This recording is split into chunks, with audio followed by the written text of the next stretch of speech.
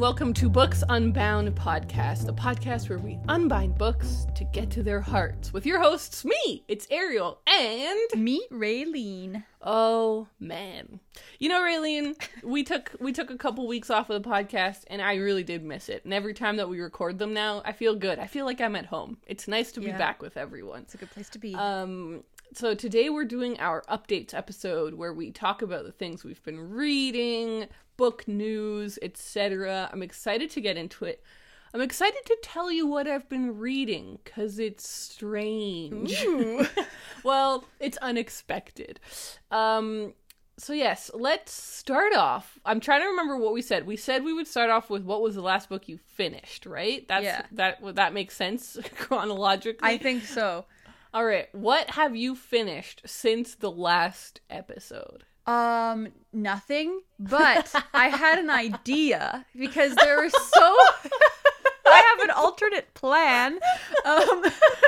There were so many books that I read at the end of July and in August that I haven't talked about, so I was like, yes, I'll just review one of those. That's smart. I thought I'd do a throwback. So a book that I read at the end of July and really enjoyed was Convenience Store Woman by Sayaka Murata. Right. And we've talked about this a bit before because you kind of recommended it lukewarmly. It's one of those books that you didn't love but kind of enjoyed. It was one of those, yes, I enjoyed it. I didn't personally love it. I found it very interesting, and it was one of those things where I was like, I think some people could love it, but it wasn't exactly my cup of tea. I really, really enjoyed it. It was, there was just like a little piece that was missing for it to be a 5-star read, but it was like really close to that for me.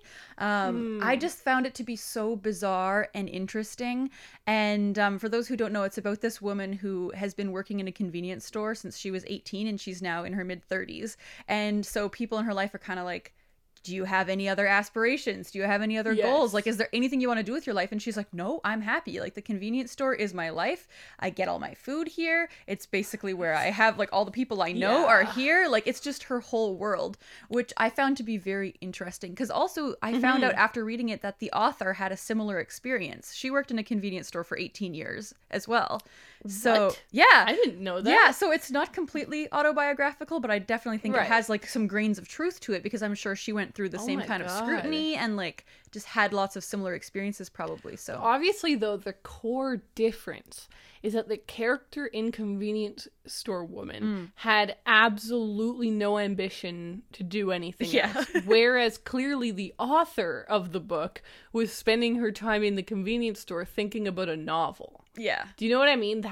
There is a key difference between and I guess that's really interesting, though, really. I think that I do think that we need to be careful about separating characters from authors. Like, just because some aspects are autobiographical doesn't mean they all are, and people can start to make assumptions. And I think that that's one of the cool things about art, right? Is separating everything and being like, this is fiction, this is abstract, this is new, this is a conglomeration or whatever. You don't know what parts are real and what parts aren't. But it does add a real level of intrigue, and it makes me think. It really makes me think, really. Now whenever I think about that book, I'm going to think about the author, who's just like been working at this convenience store for 18 years, and every day she wakes up, she goes to the convenience store and she thinks about a novel. She thinks about, like, what if I never left? What if I didn't want to leave? What would I be like? And then wrote that book. That's so interesting. Right, it's kind of like, where does, like, the real person split off and, like, become the fictional character? It's kind of... Exactly. It's something interesting to think about. I feel like there are lots of books like that if you dig a little deeper, it's like, oh, the author had this exact same experience, but obviously it was different because this isn't a biography. Yes, but that is really, really interesting. Cool. Did you have any other thoughts on that book? I don't know. That author has that new book that just came out. Oh, really? Right? I didn't know that. Is it called Halflings? Earthlings. I think it's called Halflings? Earthlings. What's it called? There's a book called Earthlings. That's funny. Yes, Earthlings. It has a very great cover. Oh, it's great. This, it's got a little hedgehog on it. A little hedgehog floating in space. but I don't know what it's about, and I haven't really heard people talking about it. Yeah. This is a book we should... Here's the synopsis for everyone. All right. Natsuki isn't like the other girls. She has a wand and a transformation mirror. Is she Sailor Moon? How have we not read this? She might be a witch or an alien from another planet. Together with her cousin Yu, Natsuki spends her summers in the wild mountains of Nagano, dreaming of other worlds. When a terrible sequence of events threatens to part the two children forever, they make a promise: survive no matter what. Now Natsuki is grown. She lives a quiet life with her asexual husband, surviving as best she can by pretending to be normal. But the demands of Natsuki's family are increasing. Her friends wonder why she's still not pregnant. That's similar to Convenience Store Woman. And dark shadows from Natsuki's childhood are pursuing her. Fleeing the suburbs for the mountains of her childhood, Natsuki prepares herself with a reunion with Yu. Will he still remember their promise? And will he help her keep it? What the heck? That sounds so good. This actually sounds phenomenal. And it's short. It's only 256 pages, which was one of the big things that drew me to Convenience Store Women. And honestly, that I think draws me to Japanese and Korean fiction. Yeah. They're often short, much shorter than the novels we're used to in the West. Yeah, I agree with that. And I feel like they managed to pack in, like a fully realized story. It's never like they're like, oh, I didn't get enough. They always feel like just the right amount, no matter the length. I agree. Wow. Well, I'm going through the reviews. There's a lot of people who gave it 3 stars, but there is a lot of people giving it 5 stars. So I think we've got to try that one out. I think so too. It's on my radar now. Have you read anything? Or finished anything? Well, I haven't finished anything. Damn it. I really wanted to. I really wanted to. I wanted to come on here, but I wanted to impress my friends. But no, I didn't finish anything. So, I'll tell you what I almost finished. Okay. Which is Intimations by Zadie Smith. 6 essays. So have you heard of this boy? No. I know, me neither. So I don't remember where I first saw it, if I saw some article about it having come out, or maybe I just saw it on Instagram or something. But listen to this. Deeply personal and powerfully moving, a short and timely series of reflective essays by one of the most clear-sighted and essential writers of our time. So, okay, that's just pitching that's what any essay collection would say, but then this is what made me buy it. Written during the early months of lockdown, Intimations explores ideas, feelings, and questions prompted by an unprecedented situation. What does it mean to submit to a new reality or to resist it? How do we compare relative sufferings? Blah, blah, blah. So she wrote this book in like April, May, what the June heck? That's cool. time, and then edited it for a few months, obviously, and then it got published just now. So this is like the first lockdown book of what is obviously going to become a massive genre in our time, I think. I mean, I mean that. Yeah, I'm writing one. We're all writing one.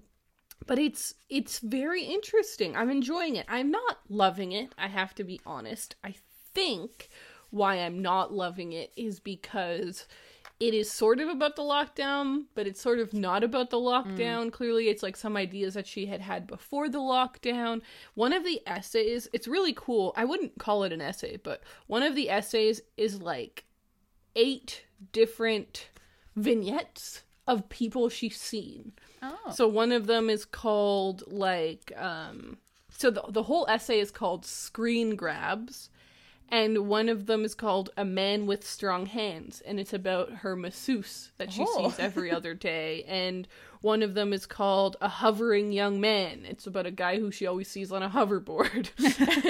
And so that one, it's sort of about the pandemic in that it's about like compassion and about how other people see like, okay, there was this one. Let me see what this one was probably my favorite.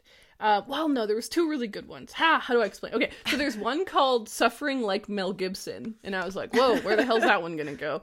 And she says that she was sent a meme I haven't seen, but I can very clearly imagine. It says, the meme is like Mel Gibson sitting in a director's chair, and Jesus Christ sitting in a director's chair from when they were filming Passion of the Christ. Oh, yeah.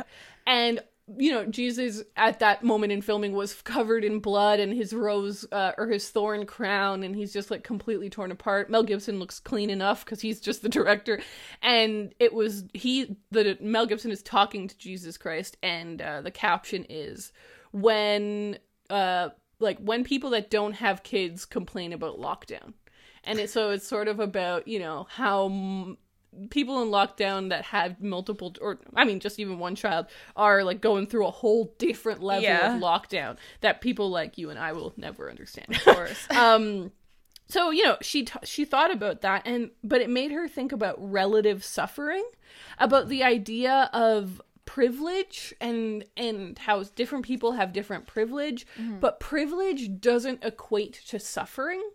And it was so funny because this was literally a conversation that my boyfriend and I had been talking about the other day. We were literally just talking about it the day before I started this book. And we were talking about how, privilege it changes the way that people experience the pandemic for sure. Like some people have, especially in the States, because she lives in New York, so she talks about healthcare and stuff.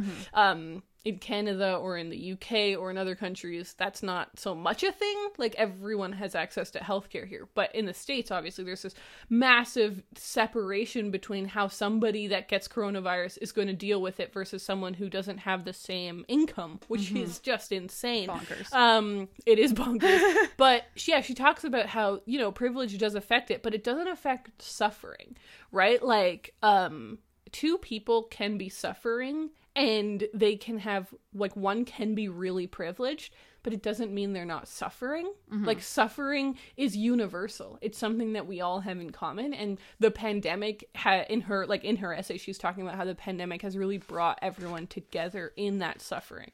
And that everyone is suffering in different ways. So I thought that was really powerful. And then the other one that I really liked was a story about this, I think it was part of a different essay, but she was talking about this neighbor that she has who's like an older woman, she's like 70 or 75-year-old woman who's always lived in New York and has a little dog and goes for a walk every day, and everyone in the neighborhood knows Barbara and Barbara's dog that everyone hates, and Barbara always goes for a smoke and a baguette in the morning, or like a croissant in the morning or something. And she talks about how Barbara's like the epitome of like a New York woman, who like doesn't have children and is a badass and is 70 but still goes to parties and is just living the New Yorker lifestyle. And how she's always been very like, they don't like really do small talk, but still Barbara's very friendly, like always says hi, but doesn't like bother to talk about a lot. Yeah. But she had this one moment with Barbara where they actually talked a little bit, and it was as Zadie Smith is trying to leave New York. And Barbara is saying, well, no, at least we all have each other. Everyone in the building will take care of one another. That's what being a New Yorker is. We stay and we take care of the city. And Zadie Smith is like, yeah, as she's leaving the city. So it was like, it made her really think about, and I think this is something that I have a lot of friends who live in New York, and many of them have left New York, which I probably would do if I could leave New York, right? A lot of people have been leaving New York and thinking about what does that mean? What does that make them? Are they abandoning something, etc.? It's like, how do you act in a moment of crisis?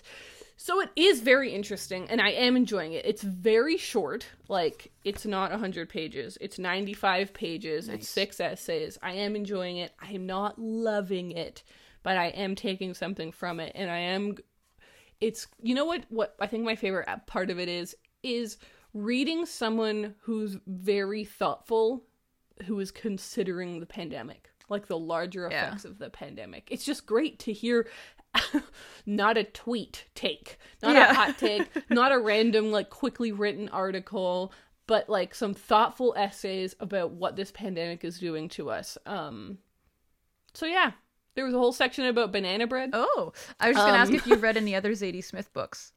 I have not. Neither have I. I have had NW by her on my bookshelves for approximately 5 years because it was one of the first books I bought when I studied abroad in England. I remember I was in London, I went to a bookshop and I saw it and I was like, Zadie Smith, I've heard lots about her, she's huge, I'll buy and read one of her books. Bought it, never read it. But reading this definitely makes me want to check out her books. Yeah, more. I bet her fiction would be really interesting just based on how thoughtful she is. I also know that one of her books, and gosh, I forget which one, it might be in W actually, is about being mixed race. So yet another reason for me to check it out. There you go. So I didn't finish that one, but I literally I was so freaking close, and I was like, damn it, I just need half an hour and I'll finish it. Yeah. But that's fine. All right, Raylene, what are you currently reading then? I have a guess. You have a guess, but you don't know everything. Ah! So I'm currently reading 2 books because I have an audiobook on the go. I'll first start with my physical book, though. I'm still reading 1Q84, but I just started the 3rd volume.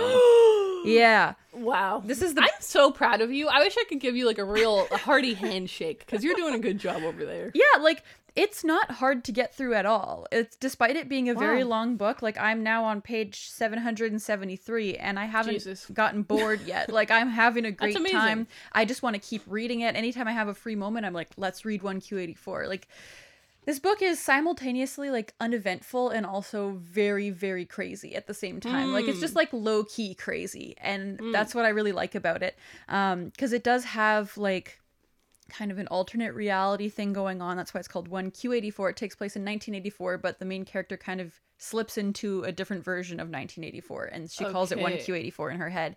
And so it's about her, and then Tango is the male main character, and he, like I talked about last time I was talking about this book, he has gotten himself into a precarious situation where he needs to write something that is sketchy and he shouldn't be doing it. And so the whole story kind of follows that, but then you kind of see how throughout the book everything starts coming together. Like in part 2, like in the second book was the most action-packed one yet. Everything starts coming together and you start seeing how everything is connected, and it's very fascinating for anybody who likes stuff that's kind of like surreal and strange but all makes perfect sense at the same time. This is the book. So I'm so excited to hear all of that. Yeah. That makes me think Connor just read Dune in 3 days. What? I know. That is a book that I'm like terrified of reading.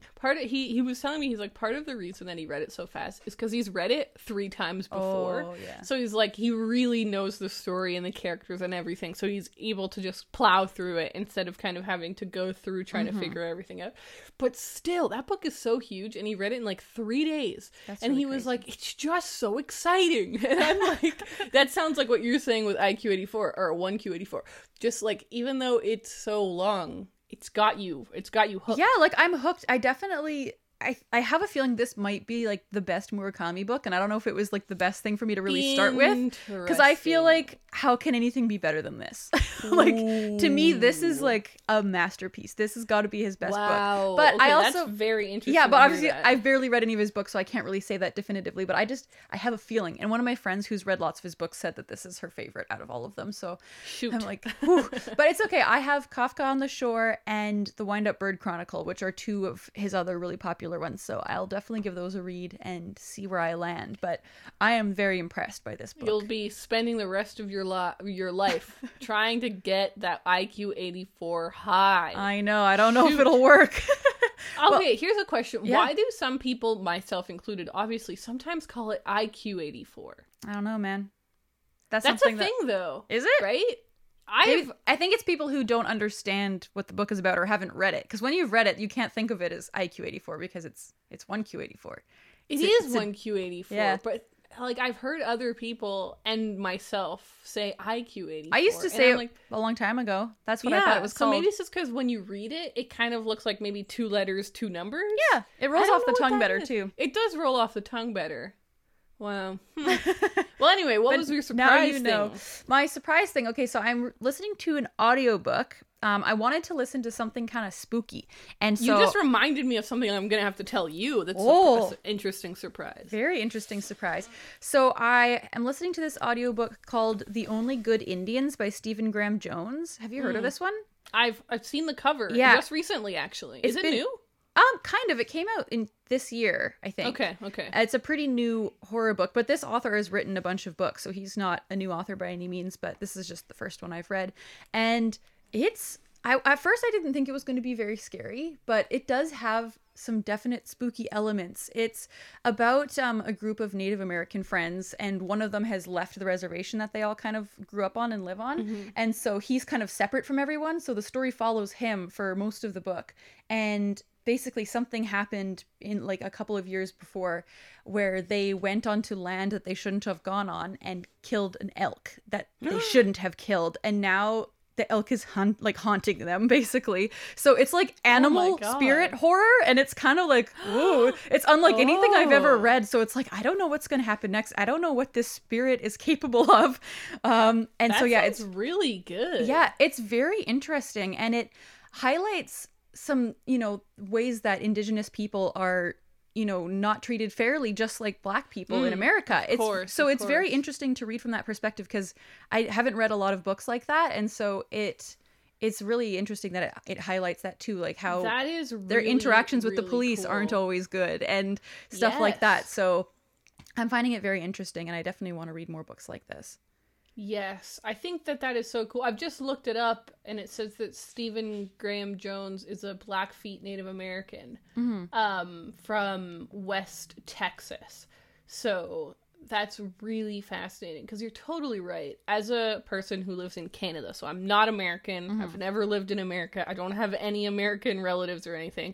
But as just a Canadian, I've not ever heard Americans talk about Native Americans, like Indigenous peoples in America, is not something you hear about very often. And when you do hear about it, it's usually bad, like like Pocahontas, or like what's the name of that football team?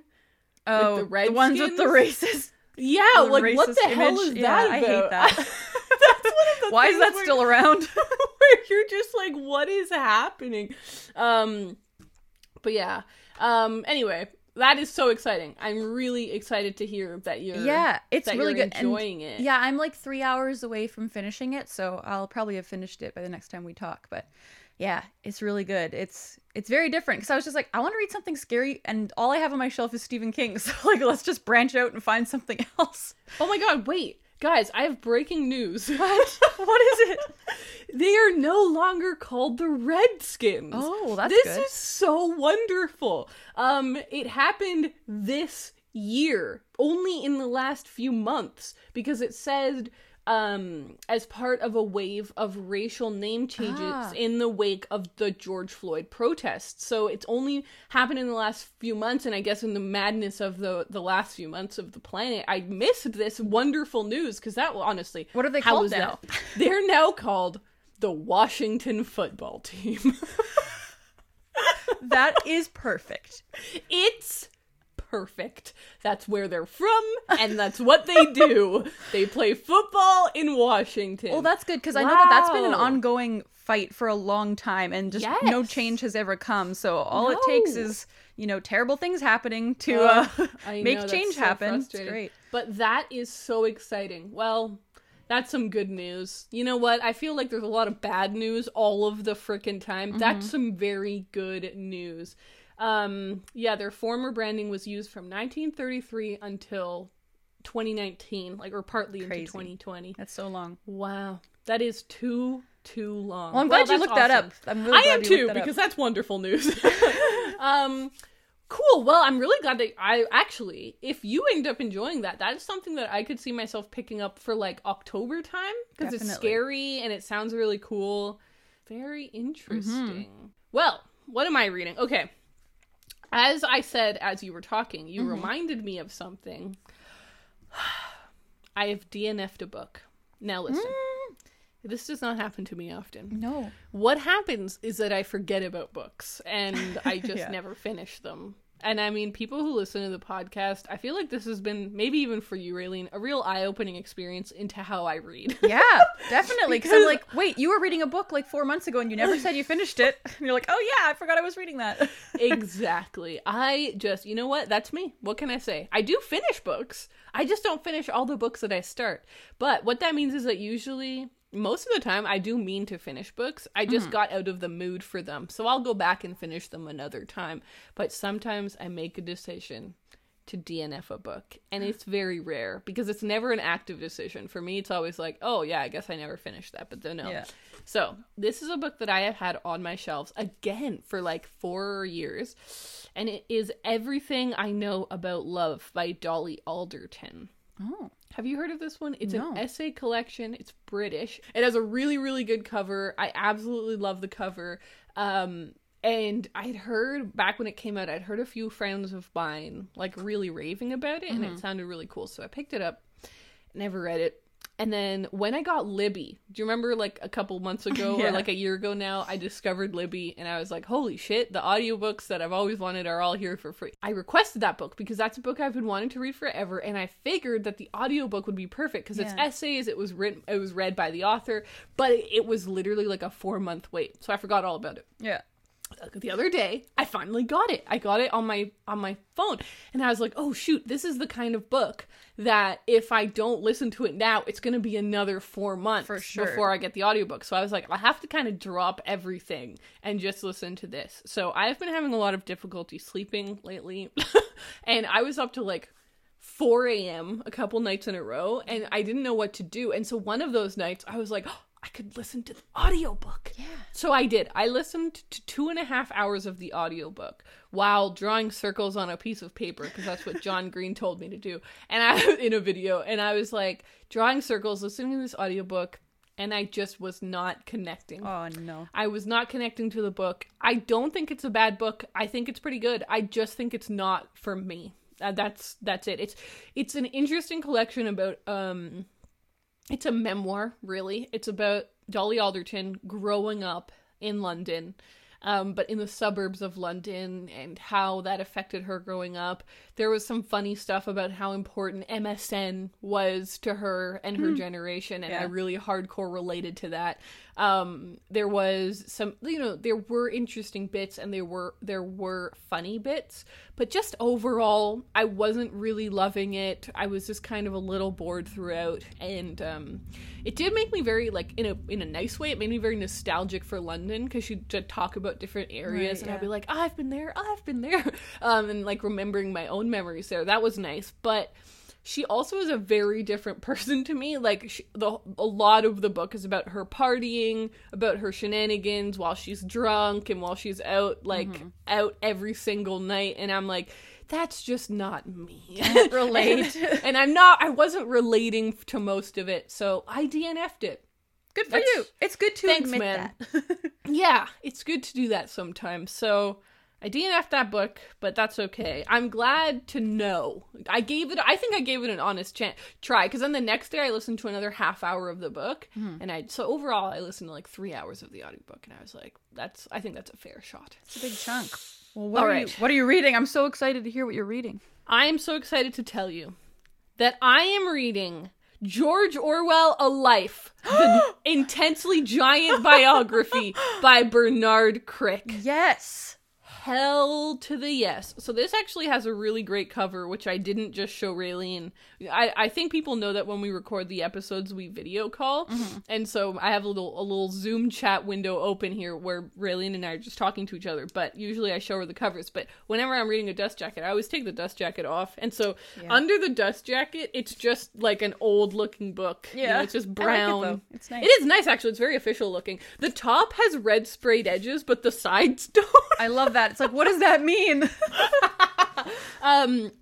It is, so this is a book that I got used, which is very rare for me. I don't usually buy books from used bookstores unless they're in like really good quality, because otherwise it triggers my little fear of antiques. But this one is like in perfect quality. Like, clearly no one ever read it, and it's like every page looks brand new and everything, which is great. But anyway, when you open the page, it has an inscription, which is my favorite. It says, Christmas 1980. To dearest Mala, I think that's what the name says. They wrote it in a weird font. With love from us both, David and Linda. Beautiful. The book came out in 1980, so they bought it as a new release, wow. and she never read it.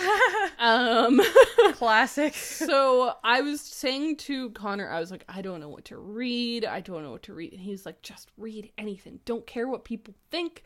Don't care what others are like asking you to read. Just read something that's going to make you happy. That's just you. And I was like, what's more me than a George Orwell biography? Seriously. So nice. I am only I'm 6 pages into chapter 1 because the introduction was freaking massive. Oh. The massive introduction, and technically didn't count as page numbers, which I hate. Yeah, that's it's just like, rude. Before they start the page numbers. So it's so good though. It is so good. It does have a little bit of a curve. You know how like sometimes you read a book and it's so easy to read, and sometimes you read a book and it's a little more challenging. This is a little more challenging for a few reasons. Number one, written in the 70s. He started it in 1974, didn't finish it until like 1979, and published in 80. So, written in the 70s, British. Very British. Third, very academic. Like he's a professor at the University of, oh shit, I forget what university, it doesn't matter. But yeah, he's like a professor, so he's writing this as his academic work, so it does read academic. And then fourthly, it's just like, he's being very thorough. You get to know everything. Say he's being very thorough, but I'm loving it. The introduction was very interesting because he's kind of laid out, why did I want to write a biography of George Orwell? What were my challenges? And I think his biggest challenge was, Birkbeck College, University of London. There it says. But I think his biggest challenge, he was saying, was like not putting his own emotions into it and not making judgment calls about Orwell's life or his decisions or his writing. He's very much just like telling a story without kind of. But at the same time, he literally talks about that. He's like, but at the same time, I don't like it when historians write biographies that are too objective. Yeah. He's like, because people's lives aren't very objective. They do have emotion. He's like, so I do try and put a little bit of that in. And I'm like, all right, man, I believe you. We'll see. But yeah, it's really interesting. There was this one line that I like really loved. Hold on, let me find this, because you know what, guys, you all need to hear this. So, just for slight little bit of background knowledge, Orwell was a democratic socialist, believed heavily in helping one another. Okay. What was remarkable in Orwell was not his political position, which was common enough, but that he demanded publicly that his own side should live up to their principles, both in their lives and in their policies, should respect the liberty of others and tell the truth. Oh, all right. All right, Bernard, take me on this journey with you. It's written, like, it is written chronologically. It's a biography. It goes from, like, when George Orwell was a boy. He wasn't born in England. He was born in Burma, I think, or in India. And he was, like, he grew up there a little bit, and then he moved to England, and he went to a public school. So, like, I know the kind of basics of his biography, but it's going to be so cool to, like, really get to dig in here. Yeah. And it has photos. You know, it has, like, some, in the middle, it has glossy pages. Good stuff. Yes. Love it. I love it. Love it when the middle has the glossy pages. But yeah, it's exciting too, because in the like table of contents, it says that chapter 8 is called Bookshop Days, because George Orwell worked in a bookshop. So I'm very excited to read it. But he has an essay about working in bookshops, which is one of my favorite essays by him. So I'm very excited to hear that. I'm just excited about it all, Raylene. I'm so excited. I'm so happy for you. Thanks, man. It feels right, you know? I was up late into the night highlighting away, and with my new highlighter, just feeling good about life and loving Orwell and thinking deeply about Orwell, and that's great. Just drop every other book and read that. That's what you need to do right now. I agree. I think that's what I need to do. Well, that's lovely. Okay, we talked about what we've read. We talked about what we're reading. Have you bought any new books lately? The last book I actually bought was this Zadie Smith book, which the second it arrived, I started reading it. Yeah, actually, I did get a book. I'm seeing it now. It's on my up next to read shelf. I got a copy of Rosemary's Baby by Ira Levin. Oh, finally. Really? It's a really hard book to find used. Like I've been wanting to buy it, but the only copy I could find was the TV show cover, and I didn't want to spend $20 on that. So instead, I spent $4 on that. So I have it now. I still own it. It was just cheaper.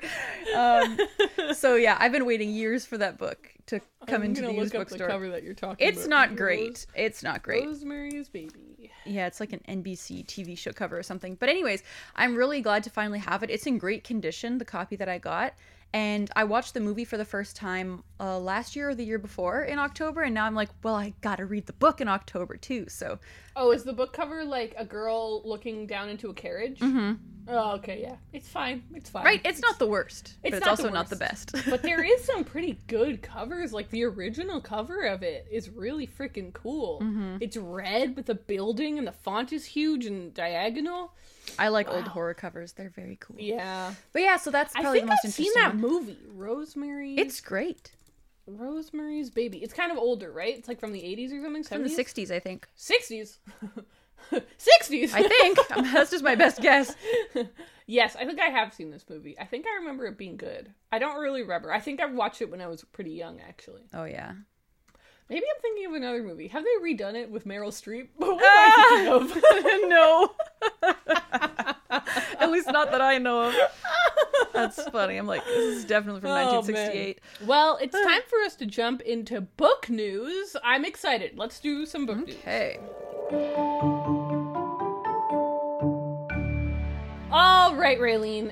I think that we've got some interesting book news here gathered today. I have two pieces of news. One you and I kind of texted about, actually. But did you have some book news to start us off with? Yeah, my book news is just about some book-to-movie adaptations that are coming out. I like that. That's wonderful. Yeah, it's on the cbc.ca, and the article I have here is called Seven... Raylene! Did you pick the same one?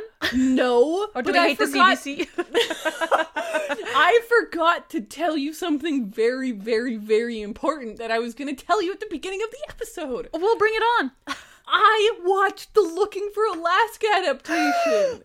How was it? The whole thing? I watched the whole thing over 2 days, and I loved it. It was so good. It was so good. I was surprised. I haven't heard many people talking about it, honestly. Yeah. Which I thought meant, maybe there isn't much to see there. The people that are watching it are just kind of keeping quiet about it because it was like, okay. Yeah, I watched it, and I really enjoyed it. I thought it was such a beautiful adaptation. I thought that the characters came completely to life. The castings were all perfect. They had more time to emphasize adult characters, which was really cool because you got to know more about some of the teachers and some of the parents, which I really loved. You got to, just because it's an 8-episode, hour-long episodes, miniseries, so you have 8 hours of content. You really got to flesh out everything. Like, you got to flesh out the crew, the characters, the story. You got to see them hanging out and having fun and really understanding their bond. You really got to understand Alaska and her. I actually thought that the series made me sympathize, and understand Alaska more than the book did. Oh, genuinely. I thought that the person that they cast as Pudge, I forget his first name, Christopher Plummer, I think is his name. Is that his name? He was perfect. Just perfect. He was just beautiful. Did a perfect job. And I will say that I did cry. I did cry. Oh, man. Which I feel is perfect. That means that it hit me. Because there's... Oh, Charlie Plummer. Sorry. Christopher Plummer is an old actor. I was I feel like I might know who you're talking about. Yeah, I definitely know him. Christopher Plummer is... I think he's Canadian, too. Christopher Plummer is Canadian. He, it says, according to Wikipedia, has a career spanning 7 decades. So, a beloved actor, Christopher Plummer. Charlie Plummer has a career spanning 2 years. Yeah, it's a bit different.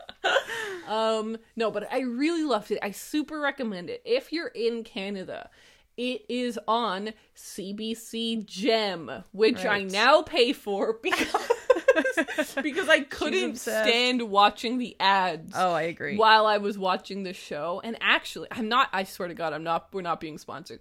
But it was a really good deal because it was like, just pay for premium and you don't have to watch these ads. And I was like, fine, fuck, I'll pay for it. And so I click on it and it had a 30-day trial, which is really, some of these places like Disney Plus, I think only had like a 1-week trial. So it's a 30-day trial. And then afterwards, it's only $4.99.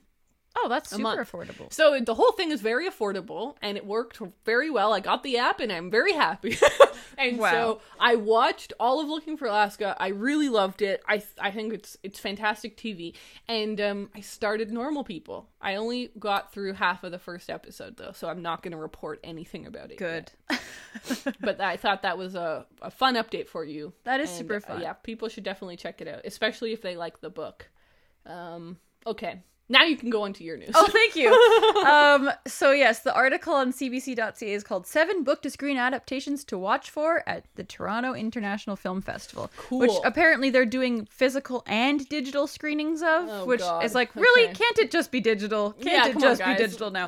I don't know how that's going to look. That sounds like too many people getting together just to watch movies, but that's besides the point. There are some interesting books here. I love it when Raylene is scathing.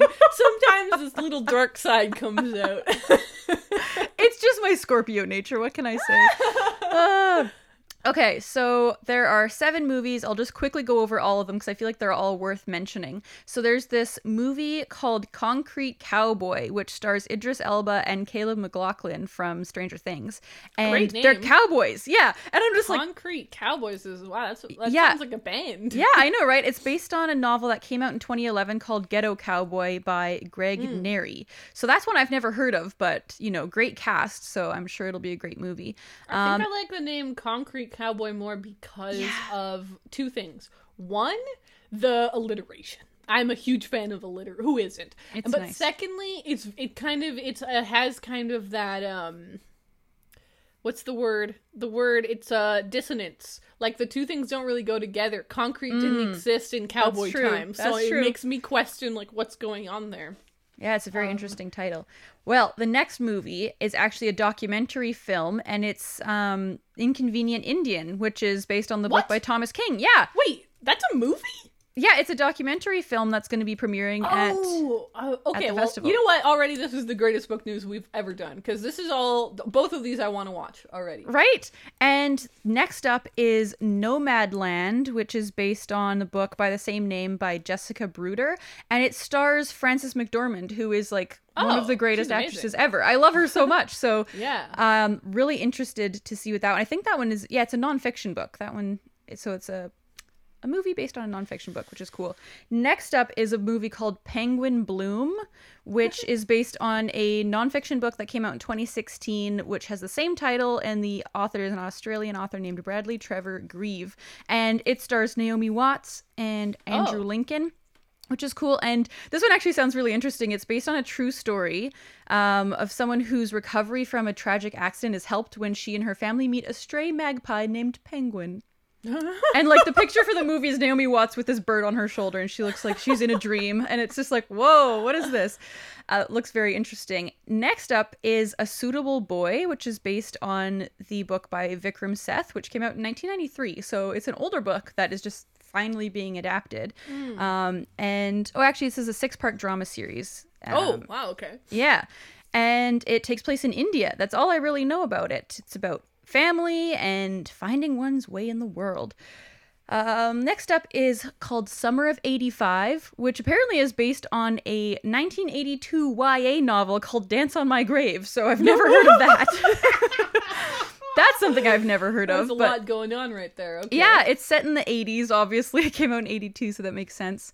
Right. And it's about 2 teenage boys on the Normandy coast. It's a coming-of-age tale, which sounds like my kind of jam, honestly. Sounds great. And then the last one that is being highlighted here is also super exciting. It's called Trickster And it's based on Son of a Trickster by Eden Robinson, who is another First Nations author actually from BC. My friend's grandma is friends with this lady. But what? Yeah. And but this is one that it's a supernatural thriller series that follows an Indigenous teen named Jared who struggles to keep his family afloat when a stranger named Wade ruptures the balance. That's the synopsis for the show. So this one's actually a series, and it's a CBC series. So we should be able to watch it on maybe on Gem. Available now on CBC Gem. CBC Gem. So yeah, that seems super interesting. That's a book I've been wanting to read for a while. So I thought it was super cool that all those things are now being made into movies/TV shows. Yes, that was great book news. Thank you. I really enjoyed that. That was really interesting. Also, interesting because usually when I hear about book to movie adaptations, it's all YA. Yeah, like, this is a nice mix. Great. This is a cool There's mix. nonfiction books, old books. I think I'm most excited about an they've renamed it they've actually, again, I like this title more than the book, because the book is either called An Inconvenient Indian or The Inconvenient Indian, and I can never remember. The movie is just called Inconvenient Indian, again with the alliteration. Yep, it's nice. I think I'm most excited about that one. It's a book that I've had on my shelves for a while. I should really pick it up soon. Yeah, I agree with that. It would be great to read it before watching the movie or the documentary. That's really exciting. Well, I have 2 pieces of book news. Okay. One is actually Books Unbound news. So I had this idea for a podcast where I talk about book history.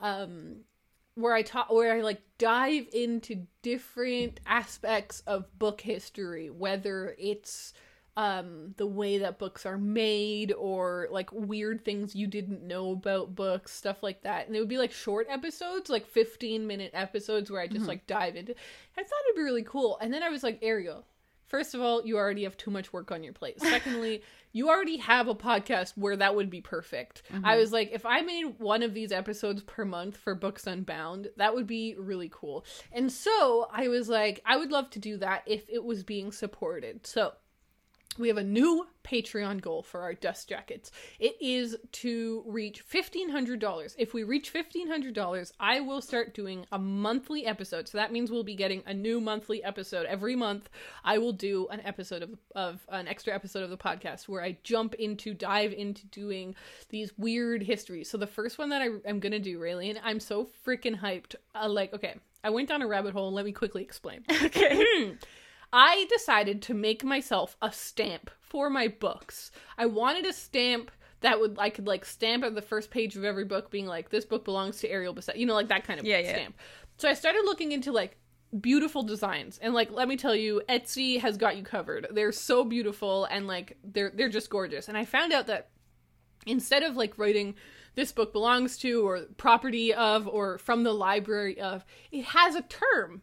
Ex libris. Ex libris means from the library of, basically, in Latin. And I was like, whoa, this is so cool. So then I started reading about ex libris, and it was telling me that this is like what book plates would use. Like, people would have very unique book plates, stamps that they would use in their books long ago that had like an insignia. Like, it would have like a coat of arms or imagery of something that you like had to do with you. So I was like, well, this is really cool. So then I found myself on a Wikipedia rabbit hole. And basically, it was telling me that book plates came after book rhymes. And I was like, what the hell's a book rhyme? And so I'm reading about book rhymes. And book rhymes were these things that people would write in their books before book plates existed or before Ex Libris really existed. And they would write a little rhyme that was like, this book belongs to John. If you steal it, you're the worst. But it would rhyme. And it was kind of like a way of putting your name on it so that people wouldn't steal it. And I was like, well, this is amazing. And then it said, book rhymes came after book curses. And I was like, pardon? And so I started reading about book curses. And they're this amazing thing that happened for hundreds of years where, because you, like, back then, scribes were the only ones that would write books, right? Because it was so expensive and it was difficult to be educated enough to write. And so they would, at the end of a book, sometimes at the beginning, usually at the back of the book, put a curse on you if you stole the book. And it was the only way to, like, insure books, because there was no anti-theft practices. There was no book insurance. There, you know, like, so they would just put this curse that was like, if you steal this book, may God smite you and excommunicate you, and you will not enter heaven, and that kind of stuff, which obviously back then really freaked people out. And so I want to do a full episode going through the history of book curses and book rhymes and stuff, really showing people, like, reading out some of these amazing book curses that I found. So that would be the first episode, and I genuinely would think it would be amazing. So if we reach $1,500 on Patreon, that's what's going to happen.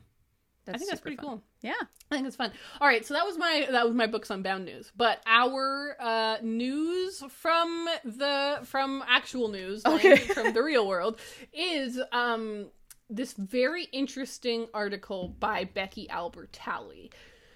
Let me break down the situation just in broad strokes here. Becky Albertalli, author of many, many books, but most famously, Simon versus the Homo Sapiens Agenda, which obviously was then made into a film called Love, Simon. I love this book. It's a great book. I read it a few years ago. It's so good. It's a great book.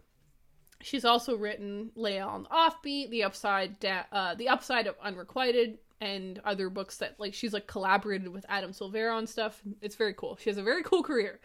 One thing that apparently, and, you know, I read that one book, but I'm not, like, a massive Becky Albertalli fan, so I haven't been following her career. I really don't know about her online persona and presence. But apparently she's been dealing with a lot of harassment and abuse, and I'm in no way surprised. Because the internet can be a very intense place about different things. And so she's been dealing with a lot of abuse about people asking her if she's queer, saying that she has no right to write about queer characters if she isn't queer. And I say queer because to kind of umbrella term, because some of her books are about gay characters, some are about bi characters, so she's written about different queer representation. And so here's what happened. On August 31st, she released an article on Medium called I Know I'm Late. And it will be, it's coming out. I've read it or no. It is about her experience having to come out today, even though she doesn't want to come out, even though she doesn't feel like this isn't the moment she would pick to come out.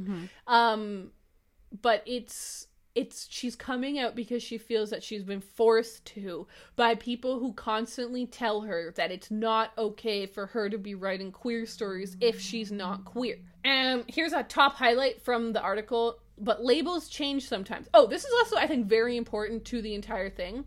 A couple of years ago, she did an interview where she said she was straight. Like, this was many years ago. I forget what year it was. But I think that is important context for people. She is married to a man, and she said that she was straight. So I think people, like, really just buckled down on that, even though she then didn't talk about it for years. Yeah. Etc. Anyway, so yeah, here's a highlighted quote. Labels change sometimes. That's what everyone always says, right? It's okay if you're not out. It's okay if you're not ready. It's okay if you don't fully understand your identity yet. There's no time limit, no age limit, no one right way to be queer. And yet a whole lot of these very same people seem to know with absolute certainty that I was allo cis het. And the less certain I was, the more emphatically strangers felt the need to declare it.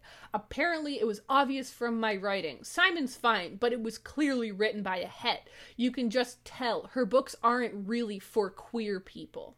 And then this is, like, for me, the moment that really hit me the hardest in the article. She says, "You know what's a mindfuck? Questioning your sexual identity in your 30s when every self-appointed literary expert on Twitter has to share their hot take on the matter. Imagine hundreds of people claiming to know every nuance of your sexuality just from reading your novels. Imagine trying to make a space for your own uncertainty. Imagine if you had a Greek chorus of internet strangers propping up your imposter syndrome at every stage of the process." Yikes. So I think that was really powerful. Yeah. She talks then about how she is in no way saying don't use own voices. Like, she's very clear, because she says, "I believe in the vital importance of own voice stories. Most of the identities represented in my books are own voices. She then talks about the origin and how it is important, and it has helped lots of people. She's not saying, like, don't use this. But she says, so why do we keep doing this? Why do we again and again cross the line between critiquing books and making assumptions about authors' identities?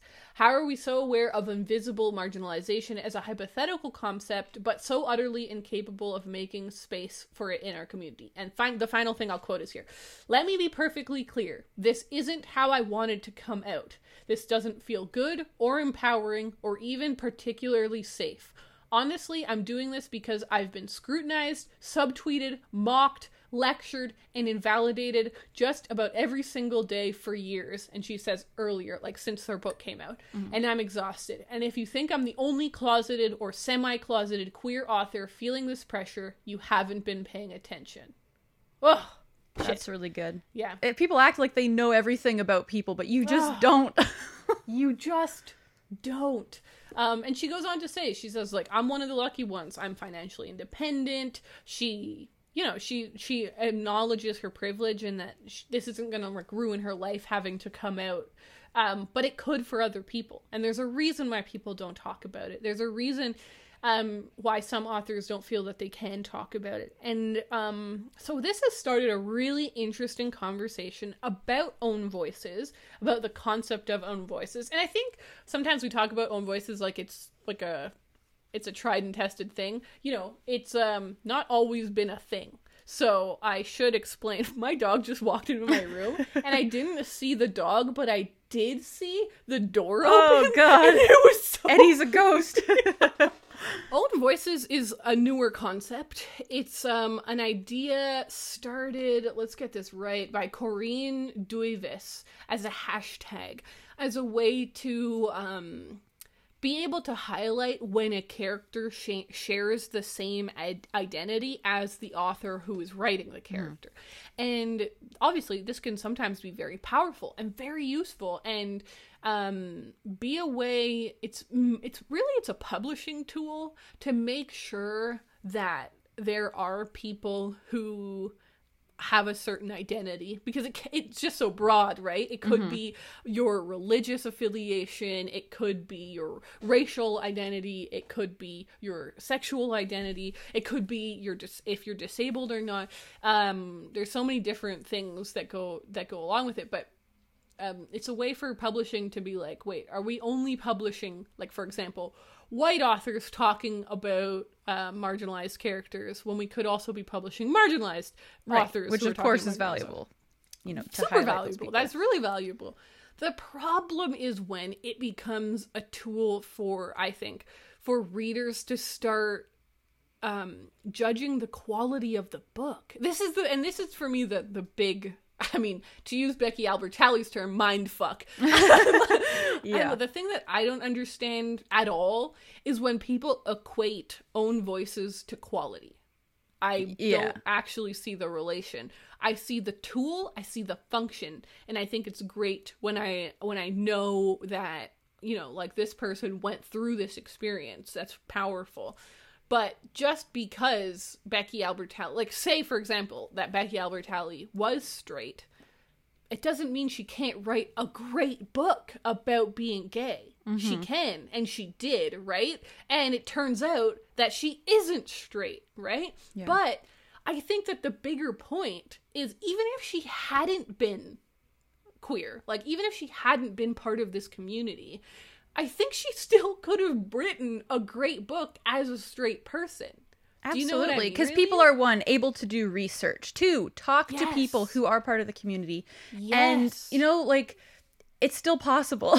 I don't agree with like cutting people off from writing something just because they don't fully identify with that. I don't know, that just seems wrong to me. I think I agree, and I think it does a real disservice to the concept of fiction. Yeah. Right?